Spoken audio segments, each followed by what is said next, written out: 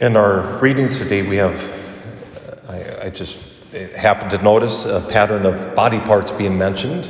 They turn their backs to me, not their faces, and now we have the finger of God being mentioned.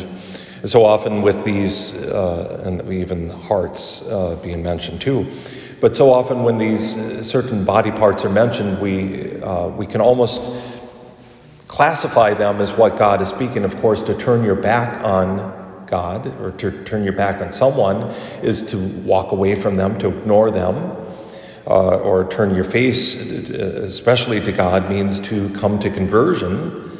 And there's something important to remember about our faces, as most of us have not seen each other's face in full for something like half a year already, or whatever it's been here in Minnesota, but with the masks, how important it is to see faces, because that's the revelation of the person, of the human person. In fact, there's a whole articles and scholarly articles that I've perused that mention that when faces in the New Testament are mentioned, it is the revelation of the person. God wants us to come to him. And here, when Jesus Christ, who is the face of God incarnate, of course, does something miraculous, healing this mute man who has a demon in him, he speaks, and they're asking for signs. What sign from heaven can... The man is speaking. What do you mean, what sign? Give us another one. The problem with signs is you always need another one. And another one, and another one.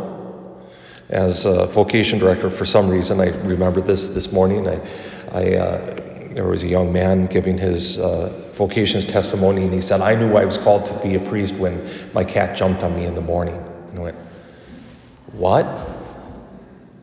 That doesn't make sense. The next year I looked for him at the seminary, and he wasn't there.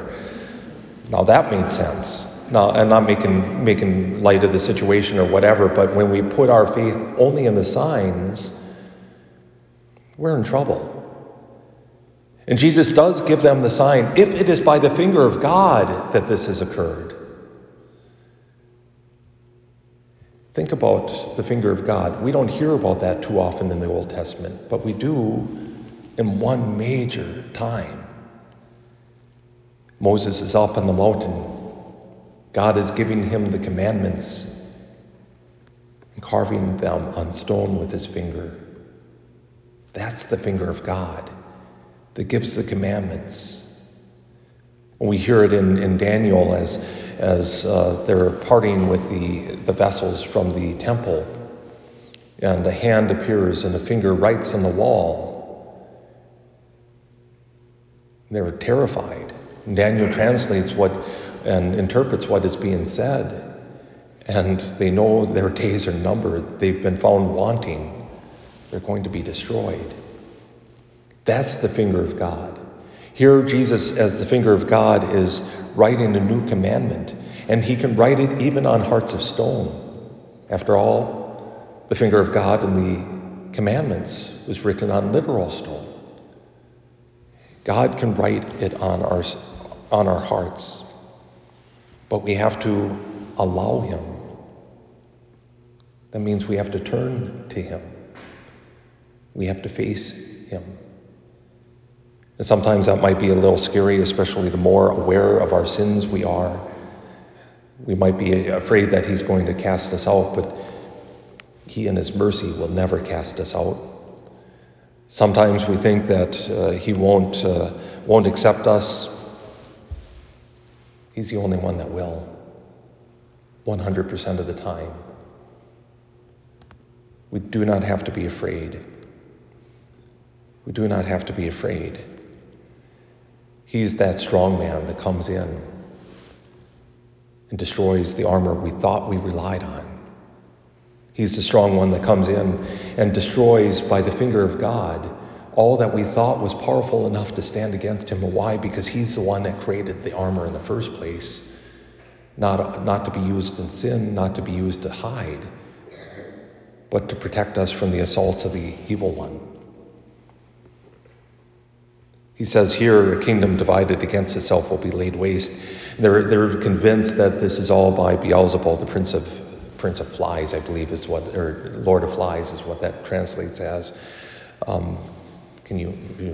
Anyway, I don't like flies, but and especially the pre-flying fly stage when they look like, anyway, gross. And that every time we have this is what I think of is this Lord of the maggots.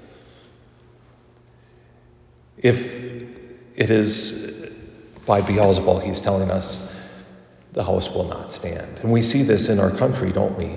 Of certain factions now divided against themselves, and they're starting to fall. And praise God in a certain way, because there are factions not based on truth, but based on lies. As we come this day, we ask the Lord to help us to stand firm in the truth, that the finger of God would be on us to break down those armors that we thought we needed to rely on, to stand firm with Christ in truth, to let that finger then protect us. God, with his finger, does more to protect us than we can, of course, with our whole bodies. Actually, than we can with whole armies. Do we trust him enough to give him our hearts?